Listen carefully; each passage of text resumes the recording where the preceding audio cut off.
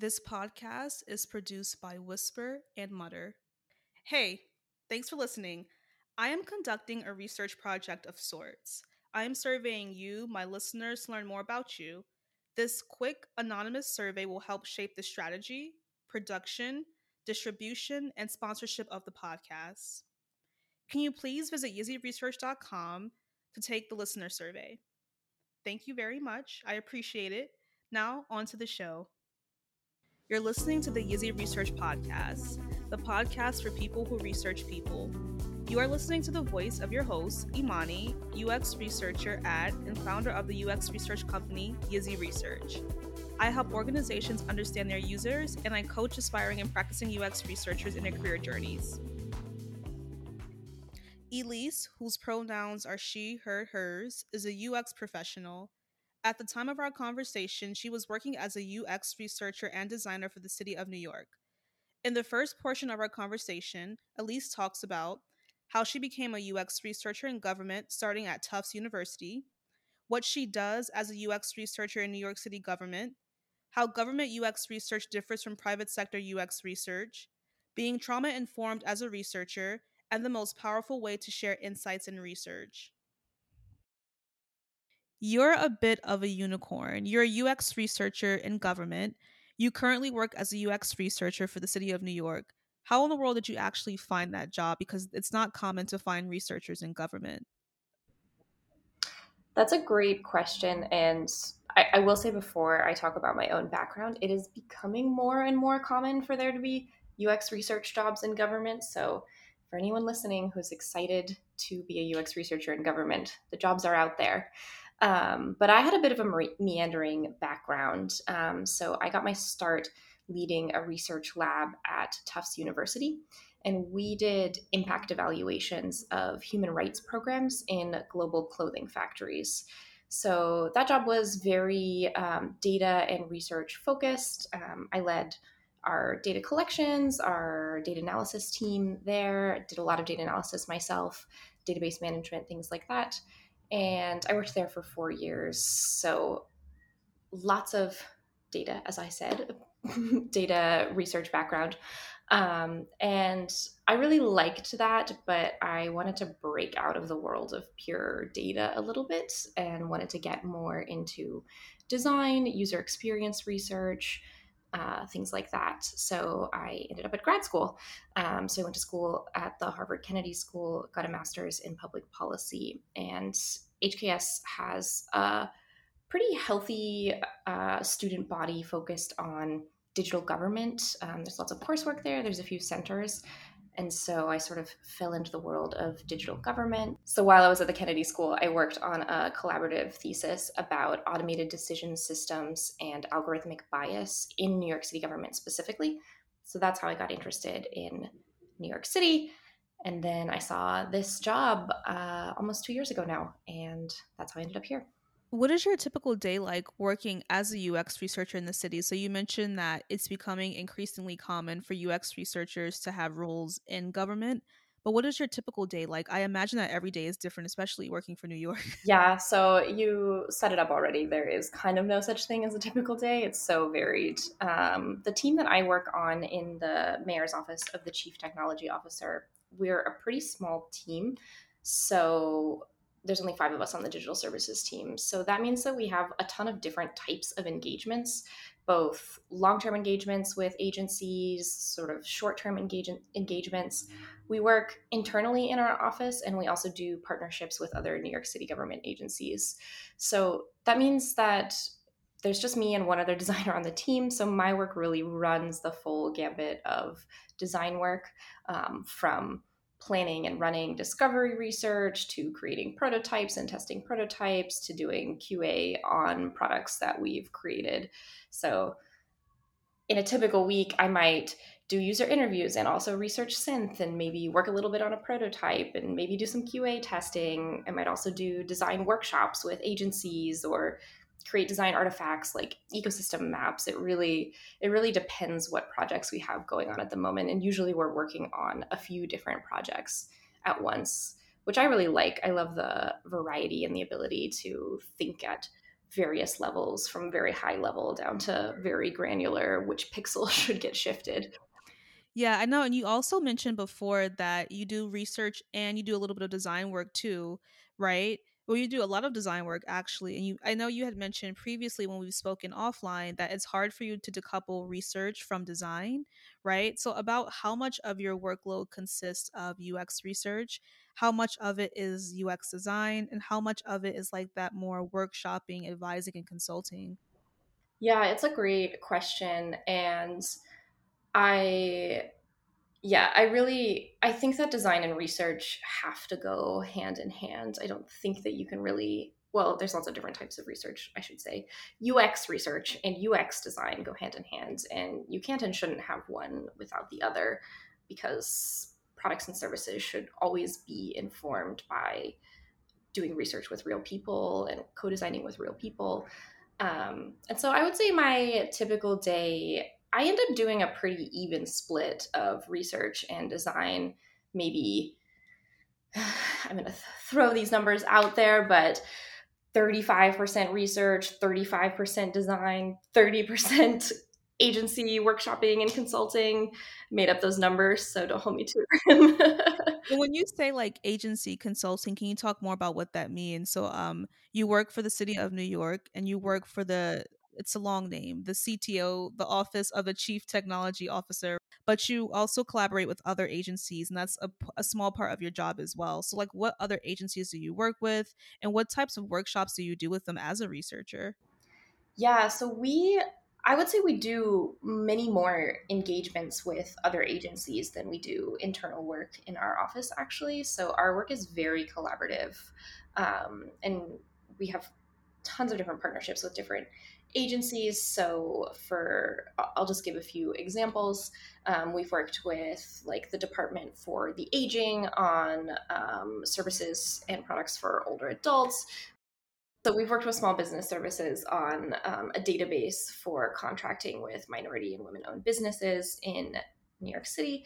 So we've worked with a ton of different agency partners, and consulting is not really the right word of it. It's much more collaborative and partnership focused. And sometimes we do like discovery workshops with agencies or design thinking workshops, or we do trainings on how to do user research, how to do user research synthesis, things like that, which I really love doing. And it's so fun to partner with agencies on that kind of thing and to be sharing the gospel of human centered research.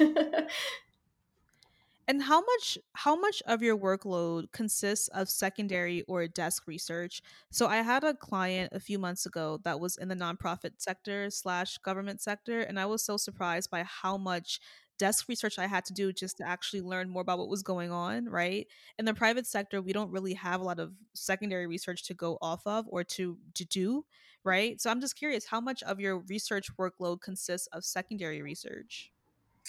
I would say it's not a ton, and I try to keep it at a minimum. Obviously, there's an important baseline level of knowledge that you should have when you're working with an agency partner. And because we work with so many different agency partners on so many issue areas, it is really important to do desk research and understand the basics for the sort of populations that different agencies serve. But I really see the heart of my research as speaking with real people, and that's always the goal. And so the kind of secondary research I do is just to inform that and have a perspective and a base of knowledge to be able to do the primary research.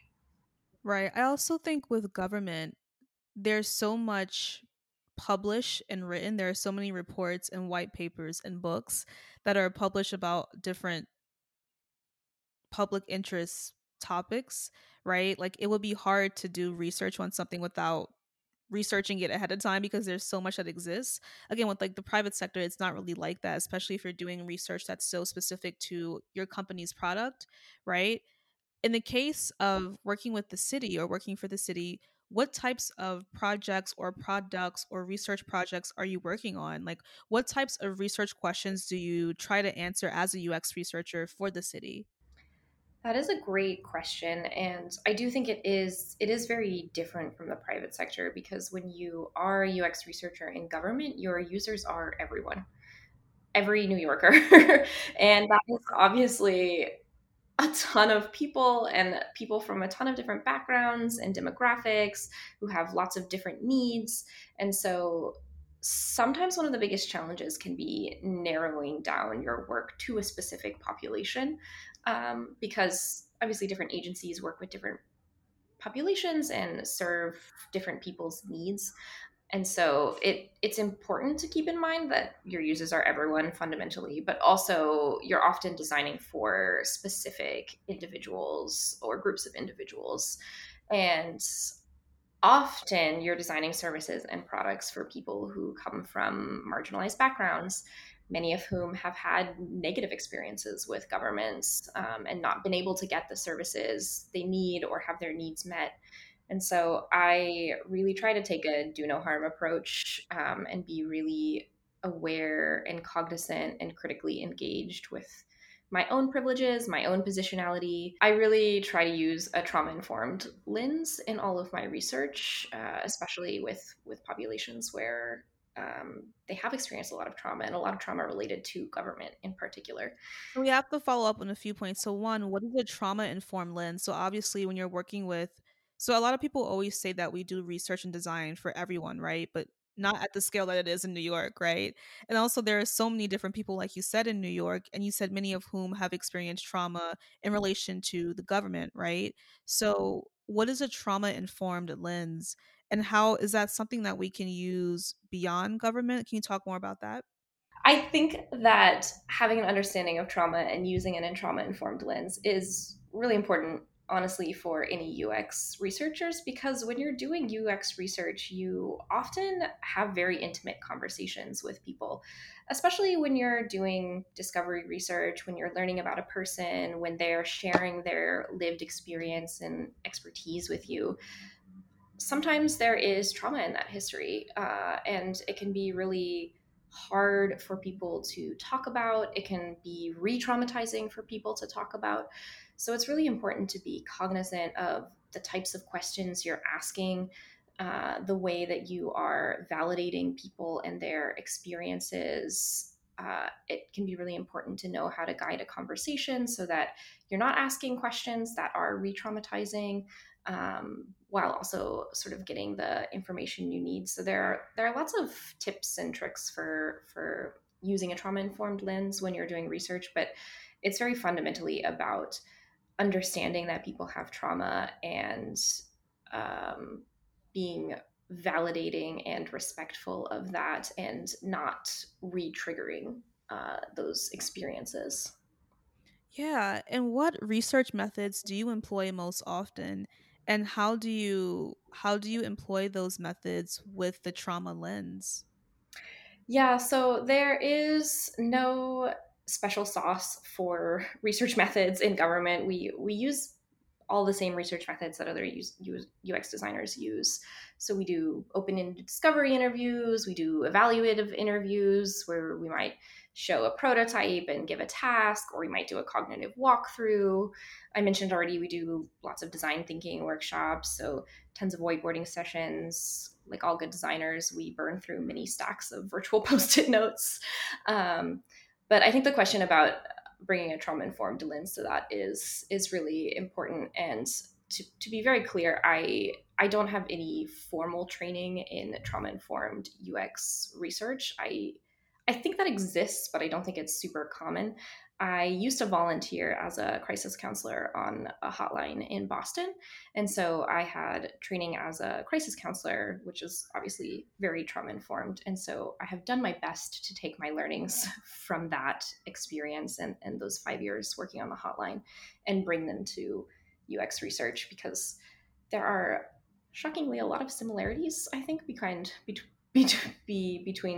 that kind of social work and engagement with people and UX research, especially public interest UX research. So for me, it is really about the things that I mentioned before, which is being really careful about the questions that I'm asking and the information that I'm asking for from people. I try not to ask questions where I don't need the answers to them if I think that it might be traumatic for people.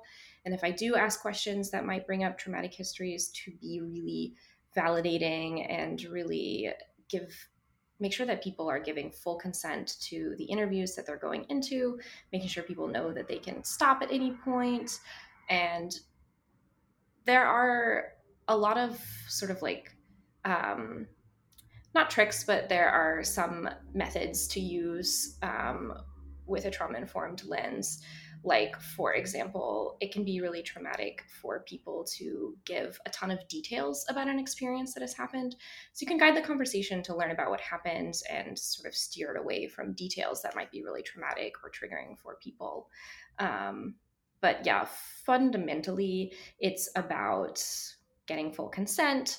It's about being validating, and it's about understanding that those experiences are real, and true, and honoring that. Yeah, I always joke around. I actually mentioned this in an earlier, in season one of this podcast, in one of the earlier episodes, that many times growing up, I always felt like I was a therapist, and at some point, I wanted to be a psychiatrist, right? Because people would just come to me with things, right? And then it's just funny that I became a UX researcher, and I always think to myself, I think I have on my LinkedIn profile that I'm an armchair psychologist or something to that effect, because it does feel like we are, right? Like we have to be so trauma informed, we have to be validating, but we still have to go into these research projects to get our questions answered. So we still have to be the detectives, right? We have to be the empathizers. And it's kind of hard to do all of that, right? Yeah, yeah, and it's so important to be empathetic as a UX researcher, and I think that, well, I don't know, there's no such thing as UX research school, right? People come to it from so many different backgrounds, but I do think it is such an important thing for people to understand and practice is real empathy in interviews and in research. And once you have all of this information from these, let's say, user interviews or usability tests or discovery sessions, how do you actually share the insights from your research efforts, especially in government? I know there's a very particular way of communicating in government, so how do you actually share your insights with people? Such an interesting question, and it's especially interesting for me and the small team that I work on, because it's not like I'm a UX researcher and I share my insights with the designer and then the designer goes and runs with them. It's like me and my colleague are the designers. And so we share our insights with each other, and then we actually take them and roll with them. And I really like that. But of course, it's also so important to be sharing insights and bringing people along, especially agency partners, to be bringing them along with the process and sharing with them what we've learned and why we're doing this research in the first place. So I have found that the most powerful way to share insights from research is through quotes. I think a lot of folks who work in government, obviously not all, there's lots of different jobs in government. So maybe I should clarify. Oftentimes, the agency partners that we work with are not the folks who are necessarily on the ground doing direct engagement with people. They're often the policymakers, the decision makers. They're the ones allocating funding and deciding what gets done, but they're not always in a direct sort of client facing role. And so I think that makes the power of quotes even more powerful for people, because one, it's really nice to actually hear from the people that you are serving in government and to know what people are saying and thinking. And it really brings home things that we are researching and surfacing that you can't bring home in any other way. Like, I can say over and over, oh, people are struggling to use this particular service, but that doesn't hold a drop to the weight of bringing a direct quote from someone who is like, I cannot use this service because I don't understand it. That's a really powerful thing. And so, yeah, I love quotes, and I love bringing people into the research process in that way. If you're enjoying this podcast, go to Apple Podcasts and give it a 5-star rating and a glowing review. Subscribe, follow. Many of you messaged me to tell me how much you like the podcast, but it's even better if you share it with your coworkers, mentees, and mentors on LinkedIn, Twitter, Facebook, Instagram, TikTok, and any other platform I forgot to mention. Spread the love, don't keep me to yourself. Also, if you are an aspiring or even a current UX researcher who needs help with your resume, interviewing skills, professional branding, cover letter, LinkedIn profile, and portfolio, consider applying for the Yizzy Research Coaching Program. So, something about the quotes, though, I know confidentiality and preserving people's identity and their humility, their integrity, their honor. I don't know what word to use, but I know that protecting people's identities is really important when you're sharing research, especially in government and healthcare, right? So, how do you actually do that, right? How do you share insights from Jane Doe without someone saying, oh, that's Jane Doe from Queens, right? How do you actually do that? Yeah, well, that is the beautiful thing about being in a city like New York, which is it's very hard to identify Jane Doe from Queens because there's 8 million people in the city. um, but it is so important to protect people's privacy and confidentiality. And I work in the mayor's office of the chief technology officer, so we extra care about privacy and confidentiality, and privacy in tech. But um, to me, it comes down to consent with the participants, and making sure that the participants are giving informed consent to have their quotes shared if that is appropriate. So we always do an informed consent process before interviews, and as part of that process, we ask if we can share anonymous quotes with agency partners, and we're super clear about what that means, about how it's anonymous, and it'll never be traced back to an individual person. And usually, so we also are very strict about personally identifiable information, PII, where we store that information, when we get phone numbers, when we get names, when we get email addresses to contact people. We're super careful with that information. So often our agency partners don't know the exact people that we're reaching out to. Um, we and so it, they don't have like a list of people that they can go back and try to match a quote to. And then of course we've gotten permission to share those quotes. I thought it was really interesting when you mentioned audio and visual recordings, because I also think that those are super powerful for bringing stakeholders along for the ride and bringing people into the research process. But so that's something that I really shy away from in government, because there are very real negative feelings that people can have about being recorded by someone who works in the government. And so I never really want to broach that with folks. And I want to make sure that people are as comfortable as they can possibly be in the interview and feel safe sharing their vulnerable information, their any whatever details about themselves and their lives they're sharing. And going back a little bit in the research process, so I asked you initially, how do you share insights from research projects? But let's take a step back before that. When you're doing synthesis, right?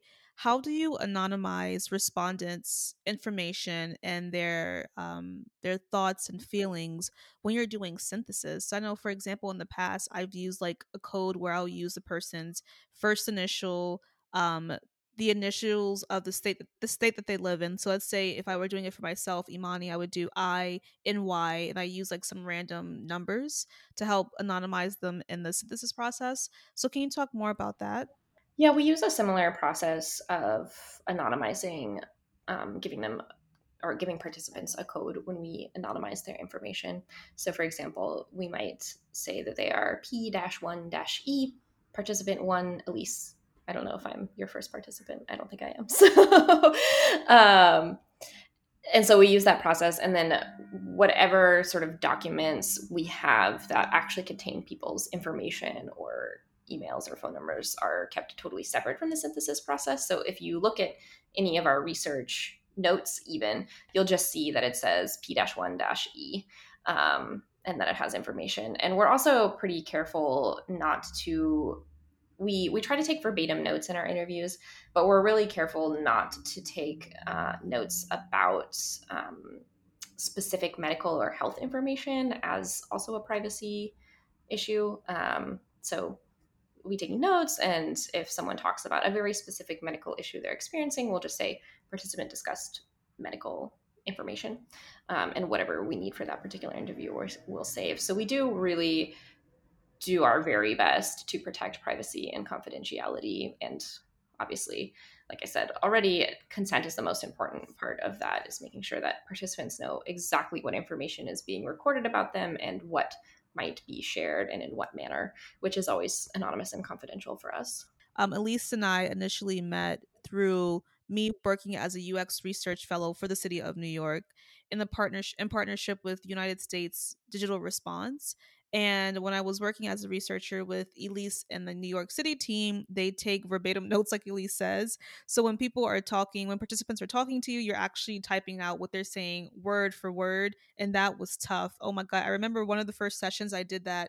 Elise and one of her colleagues was there with me, and Elise was like, it was hard to keep up, right? After we were done, you were like, it was hard to keep up. I'm like, yes.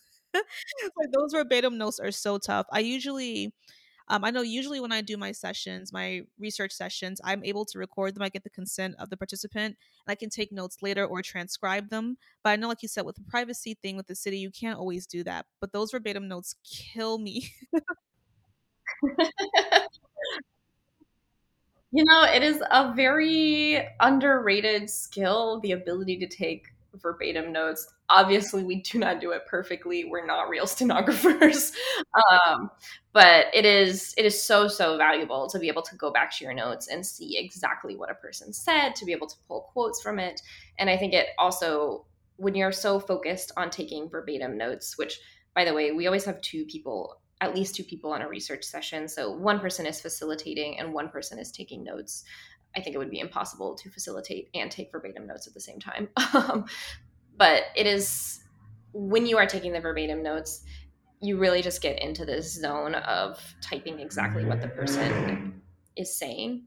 And that means that you're not coloring any of the notes with your own feelings or your own opinion, and you're really capturing the exact tone of the interview and really honoring what that participant is saying. So I think it's super important, and I love the practice of taking verbatim notes if you're not able to record. And when you have these notes, so like now I'm moving along different parts of the research process. Let's say once you have the notes, once you're in your you're in your synthesis mode, but you're not quite ready to share yet with the public or with your other stakeholders. How do you actually store these quotes? So I remember there was a repository that you did use in Airtable. So like how do you create your repositories? How do you decide what to put in it in terms of like insights? Yeah, so we go through our interviews. I try to do this right after the interview while it's really fresh in my head. And I'll basically go through it, or my colleagues will go through it, and we will pull out the quotes from that interview after the fact that felt really powerful or that were just insightful or important. Obviously not everything that is said in an interview is going to be used, and so it's the first step is kind of sorting through, pulling out the things that we thought were important, and then we put them in our repository and we give a little bit of context to it or interpretation. So we'll say, here's the quote, here's the interpretation, and then we give it a few tags so that we can easily search through the repository afterwards. So that's how we structure the storage of our quotes from interviews. And then we also do like more what you would think of with synthesis sessions, where we write lots of things on post-it notes and put them on whiteboards and move them around, and that whole thing that designers love to do. Yeah, and what you said about adding notes to the repository when the insights and when the findings are still fresh. So let's say if you just spoke with Jane Doe, you want to go put those insights in the repo as soon as possible. I think that's a good point.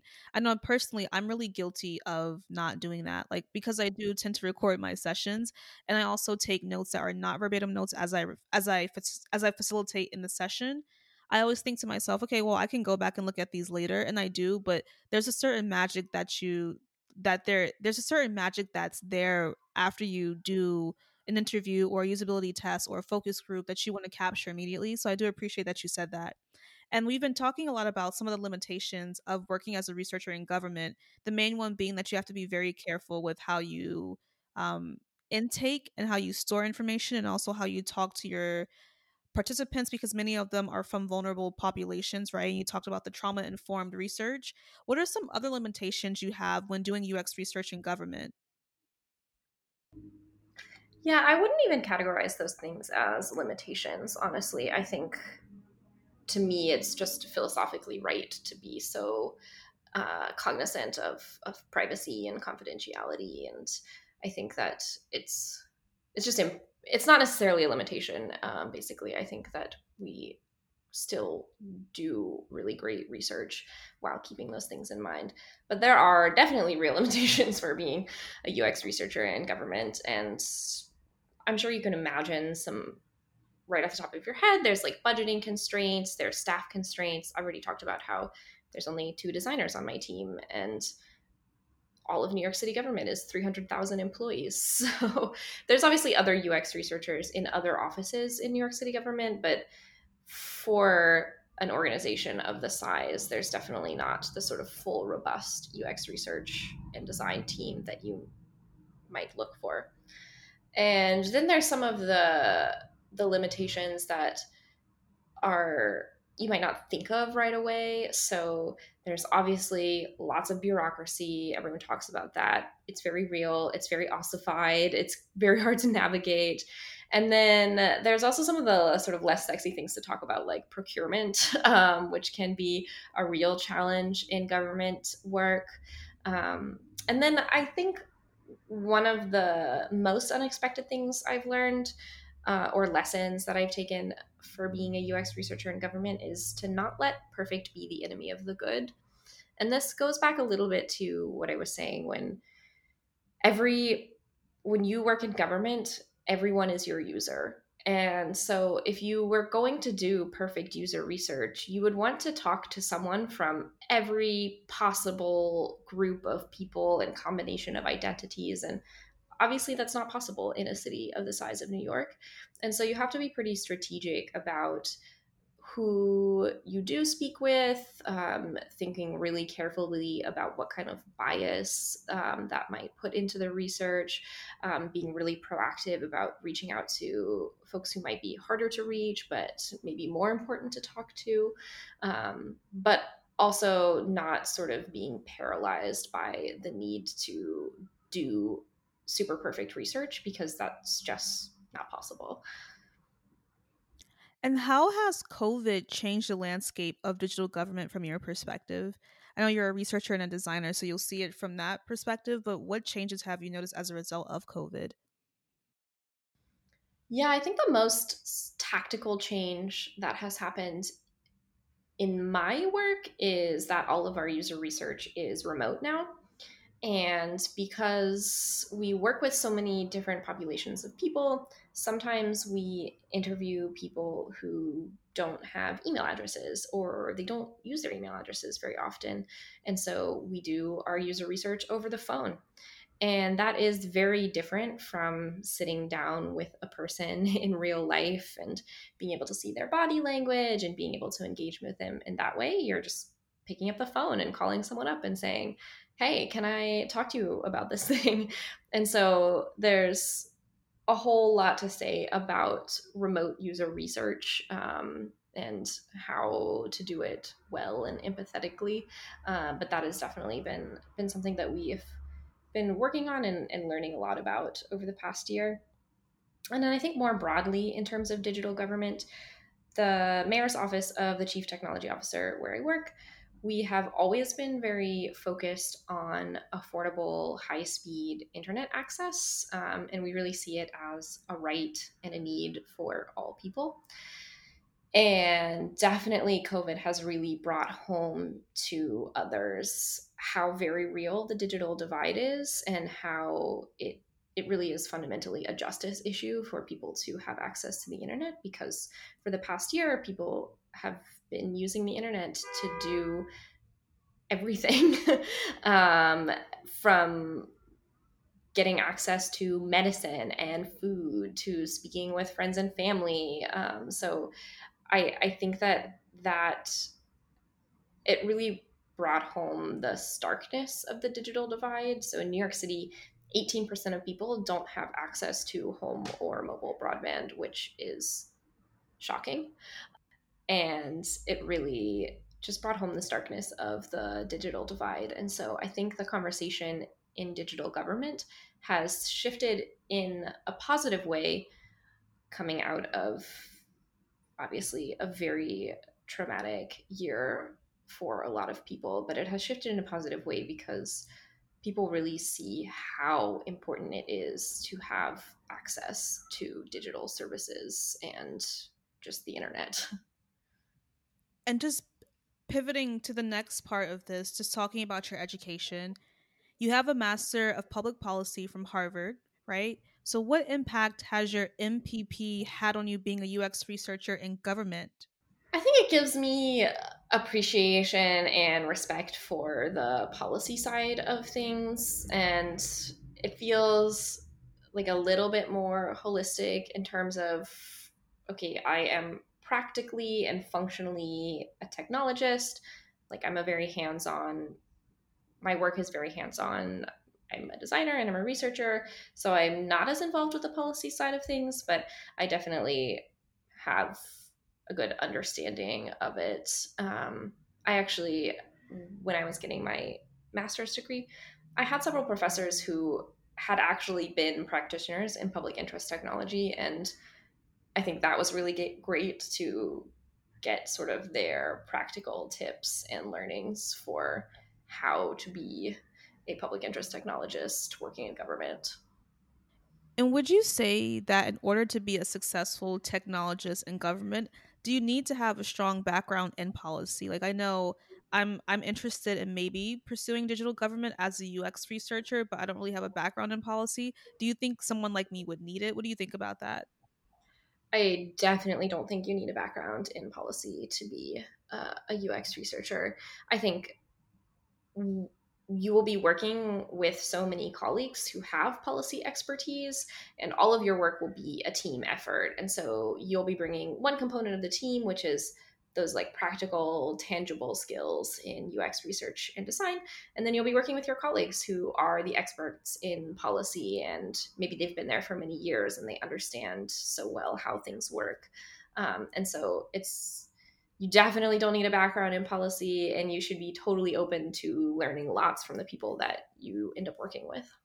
What's the relationship between policy and UX research? So I know I mentioned earlier, I asked you about secondary research and how much you have to do as a UX researcher in government, right? So what is the relationship between policy and UX research? And I guess also with secondary research as well. Yeah, I think that's something that is still being figured out, honestly. I wish that policy and legislation would have a real impact on mandating user research and mandating human-centered design in government services. It shouldn't take a master's degree and 5 years of experience to sign up for benefits, right? It should be easy, it should be simple, it should be user friendly, it should be accessible. And the way that that happens is through user research, it's through human centered design. And so there isn't necessarily a clear relationship right now, but I absolutely think that they should go hand in hand, and that policy should push for user research and should push for human centered design in government services and products.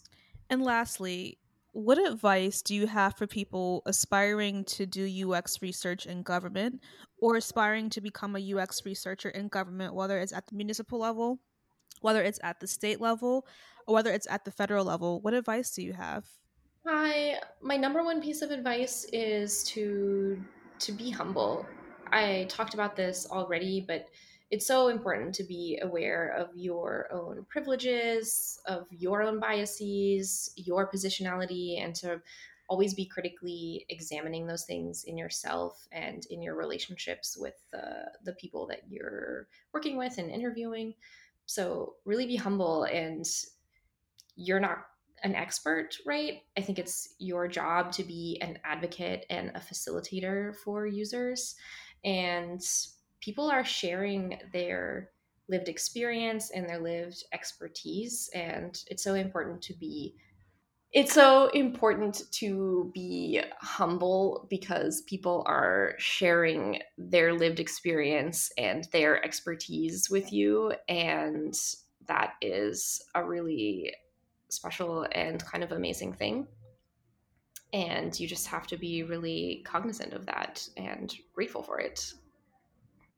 Thanks for listening. Don't forget to take the listener survey on YizzyResearch.com. Give this podcast a 5-star review on Apple Podcasts. And follow Yizzy Research on Twitter and LinkedIn. We'll chat soon.